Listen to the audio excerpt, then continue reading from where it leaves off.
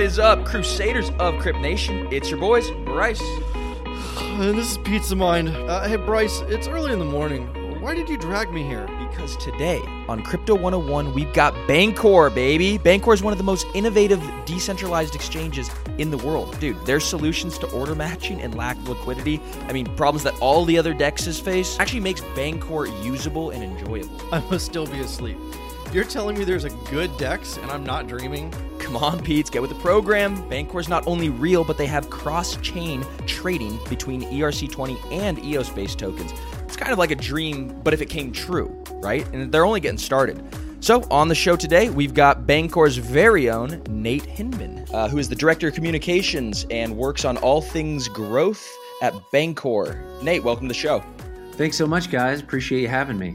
Yeah, we are really excited. We kind of just want to jump into it. So tell the audience who you are, what brought you into crypto, what was it about crypto that made it so much more special than any of the other things you were doing? Yeah, so my background is, I work on growth at Bancor and actually started my career as a journalist. I was an early employee at the Huffington Post and was there for quite a few years up through the acquisition and by AOL, and spent a lot of my time covering sort of business, finance, covering stories at the White House and Silicon Valley, New York Stock Exchange. And really my kind of focus started to be around crowdfunding. So, interviewing, the founders of AngelList, Kickstarter, following along with the sort of the Jobs Act and the gig economy. And then sort of went back to school actually to learn how to code. Started a couple startups along the way, joined a startup in Silicon Valley. I was eventually acquired by Pinterest.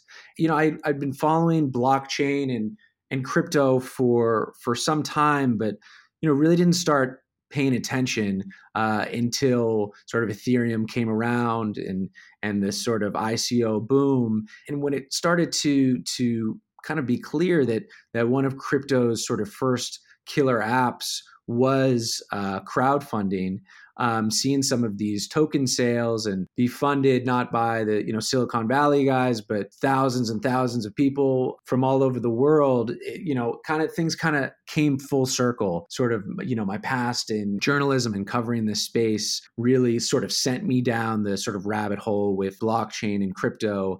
And, stumbled upon Bancor here in Tel Aviv. There's a R&D office. It's a Swiss-based company, but there's a big R&D office here, and have been sort of off to the races since then. That was about 2 years ago. So right around the time of the token sale in June 2017.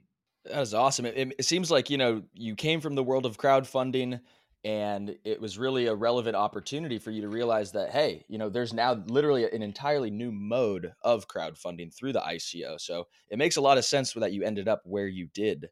Yeah. It was pretty wild. It was like, at first I recognized that, like a lot of folks did, it's not only sort of in expanding this pool of who can be investors from Silicon Valley and Sand Hill Road to literally anyone, but it's also this expanding the pool of what is a kind of investable asset, and I like to sort of think about it like there's this kind of atomization of funding that we're seeing, where it started with the startups and the companies, with ICOs and then sort of the natural financial products from sort of real estate and IP and stocks being sort of brought on to the blockchain. And then now we're, starting to get into more granular stuff, everything from gaming to collectibles to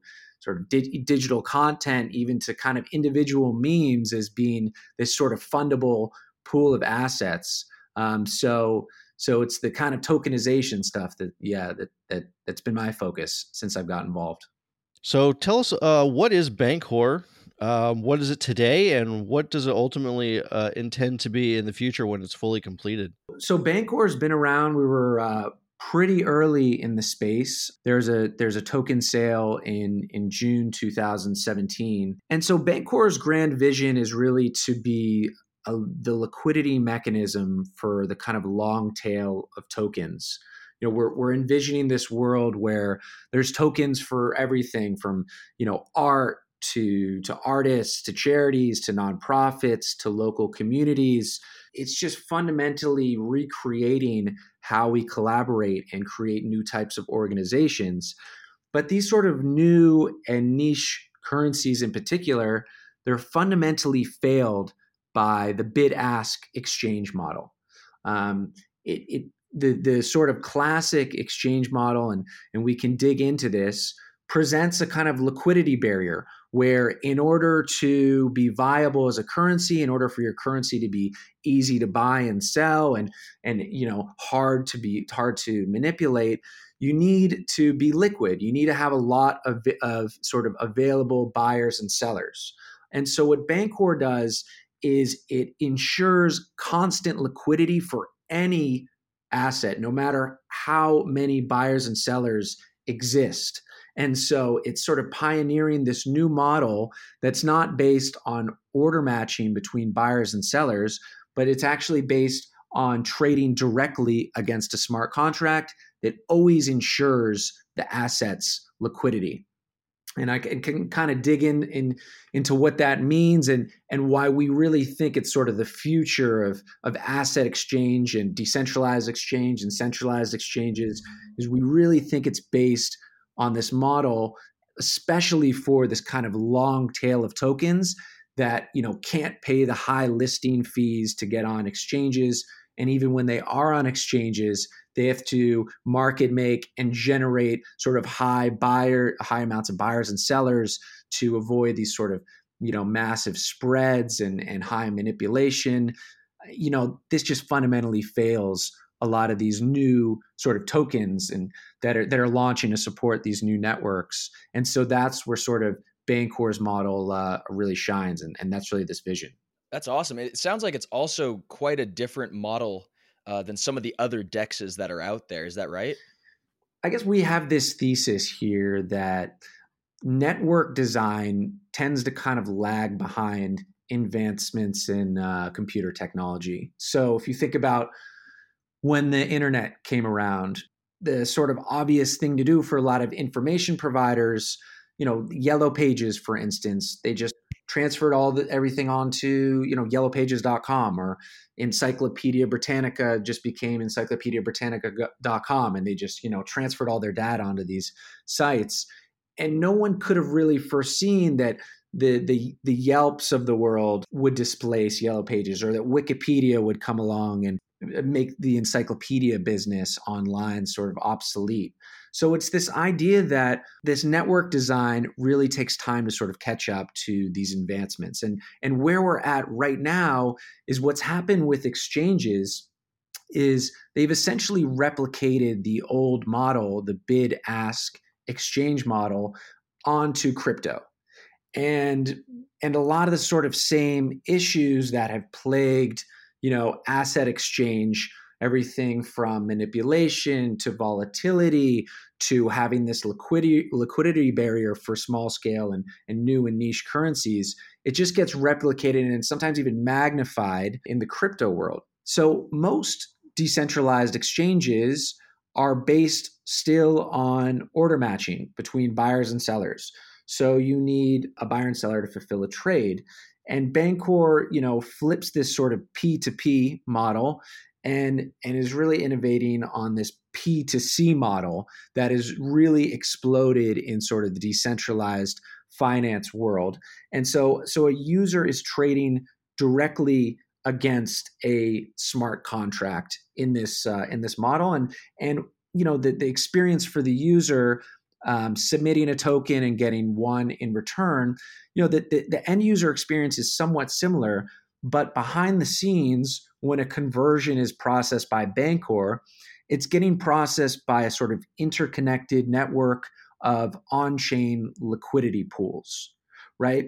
And we can dig into kind of what a liquidity pool is. It's essentially a smart contract that's created and owned and managed by a third-party liquidity provider. So that's not Bancor, that's a liquidity provider that's plugging into the system. Bancor is a permissionless protocol, so anyone can create one of these liquidity pools on Bancor without having to deal directly with our core development team. And all they do is stake an amount of some type of token. Currently, it could be an ERC20, an Ethereum-based token, or it could be an EOS-based token, and an amount of what we call a network token. In Bancor's case, it's Bancor's network token, BNT. And so, these people that are creating these liquidity pools, they could be the founders of the token project, or they could simply be a user who wants to add liquidity to a token on Bancor. And the incentive for them is each conversion that's processed against these liquidity pools generates a fee that's then sort of deposited back into the liquidity of the pool. So the liquidity provider or the token issuer who's created the relay can generate fees off of the conversions. And Bancor behind the scenes, it's just a protocol, it's just a network, it's nonprofit. Unlike other exchanges that sort of make money off trade volume and off each conversion, Bancor takes no fee. It's just the creator of the liquidity pools that takes that fee. And then, when a conversion occurs, it's essentially, let's say I'm converting DAI to basic attention token. The conversion is happening where it goes DAI to BNT, and then BNT to BAT, the basic attention token. So the network token BNT is connecting those liquidity pools and allowing for conversions to occur autonomously without an order book, without order matching. And there's all sorts of benefits to this constant liquidity for tokens. So it sounds like the Bancor token is really, really valuable. However, how does Bancor, the nonprofit, generate money to stay in business, and what are the plans to keep it open for the foreseeable future? Yeah, so Bancor had a pretty hefty sized token sale in June 2017. At the time, it was about 150 million Ether. I'm sorry, 150 million USD in Ethereum. And so there's that treasury that's used to fund development of the protocol and of ecosystem sort of developments. And then the model is also that each time someone wants to add a liquidity pool to the Bancor protocol, they have to purchase an amount of the Bancor network token and use an amount of their tokens, and they're staking those in a smart contract that they own. So they can always withdraw the liquidity as they want. It's not like a sunk cost, like a listing. It's not like a listing fee at an exchange where you kind of just pay the exchange, but you're purchasing the token, you're staking those tokens in these liquidity pools. And then as BNT is purchased to create these liquidity pools, it's increasing the value of BNT. So Bancor is sort of, living off its treasury of BNT. And as more tokens join the network, it's putting sort of upward pressure on that price. What are some more use cases for tokens and like the long tail of tokenization that you foresee? Because you've got such a unique vantage point. Bancor is, we really are making a bet. Introducing Wondersuite from Bluehost.com, the tool that makes WordPress wonderful for everyone. Website creation is hard, but now with Bluehost, you can answer a few simple questions about your business and goals, and the Wondersuite tools will automatically lay out your WordPress website or store in minutes. Seriously. From there, you can customize your design, pick your brand colors, and add blocks. No custom theme or coding required. You'll get content suggestions that you can keep or revise, and with Yoast SEO built in, we automatically help you get found in search engines. From step-by-step guidance to suggested plugins to an AI-powered help bot, our built-in tools make WordPress wonderful for everyone. Whether you're a beginner or a pro, you can join over 2 million Bluehost users. Go to bluehost.com/wondersuite. That's bluehost.com/wondersuite. What's the easiest choice you can make? Window instead of middle seat? Picking a vendor who sends a great gift basket? Outsourcing business tasks you hate? What about selling with Shopify? Whether you're selling a little or a lot, Shopify helps you do your thing, however you cha-ching. Shopify is the global commerce platform that helps you sell at every stage of your business. From the launch your online shop stage to the first real-life store stage, all the way to the did we just hit a million orders stage. Shopify's there to help you grow. Whether you're selling scented soap or offering outdoor outfits, Shopify helps you sell. Wherever and whatever you're selling, Shopify's got you covered. Sign up for a $1 per month trial period at shopify.com/try. Go to shopify.com/try now to grow your business, no matter what stage you're in. Shopify.com/try. On there being millions of tokens. Like I said, tokens for artwork and for charities, for, local currencies. It's not just a startup ICO. We think there's going to be tons of different network models. I actually came across a cool one in sort of the content world. Someone was proposing that, instead of paying like a Netflix subscription, what if you staked an amount of tokens in a liquidity pool, right? And you could binge on your favorite series. And then after you're done with your series or whatever you wanted to watch, you could sort of withdraw those tokens. And, while they were staked, what Netflix or whatever the content provider could do is they could lend them out and generate interest off those tokens and do all sorts of things. So that's just an example of tokens sort of in the content world. You can think of podcasters, YouTubers launching their own tokens, and as anyone who manages an online community, as the community grows, since there are these sort of on-chain and algorithmic mechanics built into these tokens, the whole community and world can verify that as the network is growing, the value of the token is increasing. That's sort of the beauty of the Bancor protocol, that as a token is bought in the protocol, it rises along fixed algorithmic curve. And then as it's sold, it drops along this price curve. And these, you can kind of think of these as bonding curves, which is kind of an adaptation of the Bancor model too. So I believe that the sort of probably first biggest kind of use case will be in gaming. We're already seeing a lot of gaming companies starting to build their games on the blockchain. And it's a vote of confidence for sort of where we think scalability will go. But, we're seeing all sorts of interesting experiments. One is like someone just launched a DAO for the presidential candidate called the Yang DAO for Andrew Yang. And so, there's... I never heard about that one. Yeah, check it out. That's awesome. The Yang DAO, it's... looks super interesting, but it's this vision that tokenization is going to affect all sorts, politicians, all these different verticals. Gaming is super interesting.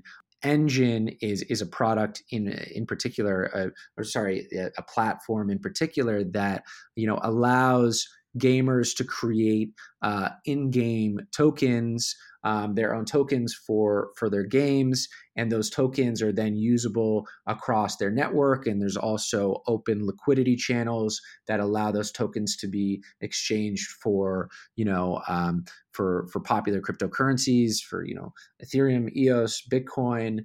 I'm most bullish on tokenization taking off in gaming at first, but as the tools and as the barriers kind of are lowered to create your own token, and not just to have your own token, but have it be instantly and constantly liquid for other tokens, I think we're going to, we can't even imagine the type of network models that are going to emerge. Yeah. And with all that vast growth coming our way, and as we look at where the market's at today, we're a little over, 2,300 tokens on CoinMarketCap. Can you pick 3 tokens aside from the top three, that you think are still going to be around in 10 years? Well, tough to say. If Libra was in there, I'd probably pick them. I agree. And I wonder if Engine is in that top 20 for the gaming reasons, and the sort of head start they have. I think they would be up there. And we've been super impressed with the sort of developer ecosystem that's growing up around EOS through the sort of scalability and the transaction times. Really does lend itself to the sort of consumerization and tokenization.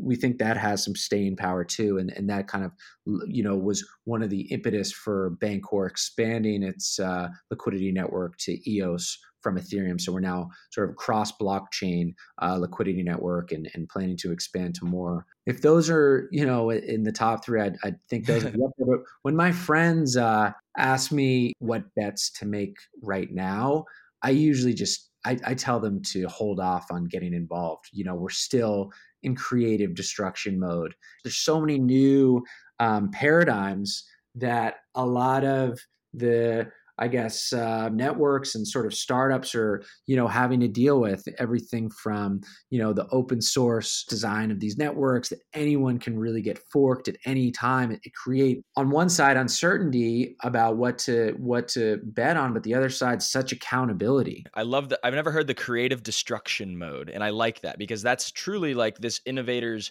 paradise that we're in right now, where people could be super creative and build all these crazy ideas, and you're like, oh my God, it's wonderful. But then there's no user adoption, or the use case doesn't work, or whatever, and it gets destroyed. But I love that idea of this time as a creative destructive mode. Yeah, that's a great way of describing it. And I think what we're trying to evolve to is, rather than being creative destructive, but creative collaborative.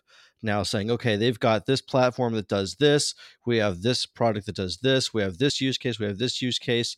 And I really think that projects are going to start combining. You're going to start seeing enterprises come in and buy out several projects to make one giant ecosystem to compete with another huge ecosystem, or maybe join ecosystems all together.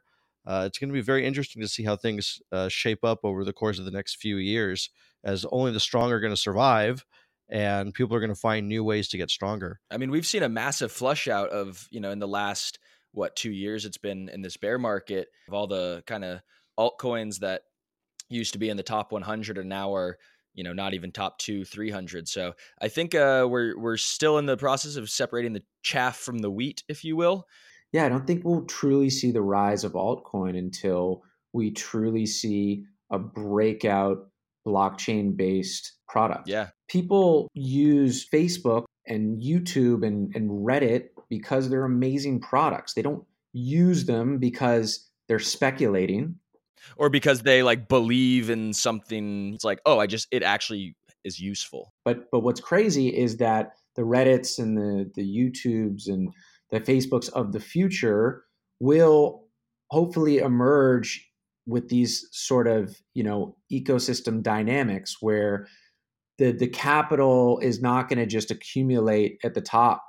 It's going to be spread out, whereas, the users can actually be stakeholders and sort of experience and grow and see an upside in the growth of the network. Very well said. So we always like to close out the show with a couple questions. Of all the characters in the crypto space, all the geniuses, all of the wonderful people, who is it that you admire the most and why, if you had to choose one? I guess I'm going to have to go with someone who's sadly no longer around, who just recently passed. And this was a guy who was sort of thinking about decentralized technologies really before Bitcoin or blockchain was on anyone's map. There's a guy named Bernard Lietaer, who's an economist. He's actually most well known because he was the co-architect of the euro and eventually was one of the top currency traders in the world, and then ended up sort of dedicating his life to this new emerging field of economics that's really happened in the past 30 years called community currencies. And he was really talking about these sort of decentralized local currency systems that would allow local groups and local communities to launch their own currencies outside of the national currency, and that would really allow them to collaborate better and take care of some of the fundamental flaws of our money systems.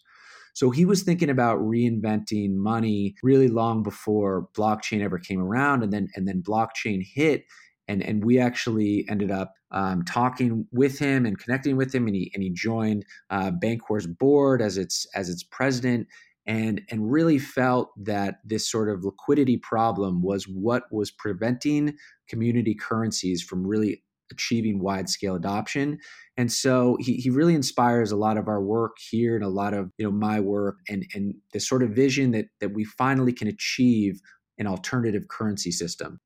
That's awesome. Yeah, I've never heard of him, but I'm going to go do some research for sure. Check him out. He's got some amazing books, really exquisite writer and speaker. Actually, if you just look him up on YouTube, he's got a bunch of really awesome talks on blockchain right when it was really coming to the public's view. As we wrap up, we've got one last question. If this is the very first podcast that someone heard about crypto, what would you want them to know about getting into this space that might keep them safe? So I'm gonna take this from a kind of operator's view, not necessarily from like an investor or someone buying into the space. But when I was joining crypto, I'm like, oh yeah, this is like all the startup guys are piling in. We're going to recreate the startup world on crypto, using crypto networks and using blockchain. And so I talked to a lot of people who are thinking about, getting into this space from a career perspective. And, I want to say that there are really a lot of new paradigms when it comes to launching crypto networks and startups in this world, and sort of three really sort of main paradigms, come to mind. One is what I mentioned before, is that, when you're building a crypto network, or, especially in my space, it's an open source thing. You're building out in the open. So, it's really good for, the accountability. Anyone can take your code and build, your product if you're sort of not treating your users well. But it's also, anyone can fork you. So it's one of those kind of paradigms that really change the game for the startup world. Then there's the, if you're raising funds through a token, or if you're launching a token, then you have thousands and, potentially, hopefully thousands of buyers and holders of that token who are not only users, but, they're also in some ways investors and shareholders. So that, that can be a lot for, Series A startup to handle. Most people are building behind the scenes with a small handful of Silicon Valley guys for at least several years until their users actually become shareholders. But to sort of launch a lot of these networks with thousands of token holders introduces a whole new paradigm to your startup. And then lastly, the sort of the regulatory climate is there's so much uncertainty right now. So as a startup, you're used to uncertainty, but get prepared. You're driving the ship. Very, very prescient. I appreciate you very much. Crusaders of Crypto Nation, that just about does it for us. I hope you guys are armed with some new knowledge. Nate Hinman from Bancor, Director of Communications, and working on all things growth. Thank you for joining us. Thank you guys so much. Really appreciate it. And tell us real quick, how do we stay in touch with you? You prefer some Twitter? Twitter works for me, at Nate Hinman. Also Nate at Bancor.network on email, and check us out at Bancor on Twitter. Awesome. And as always, guys, at Crypto101pod is our Twitter handle. Come join our community and check us out. Thank you for your time, Nate.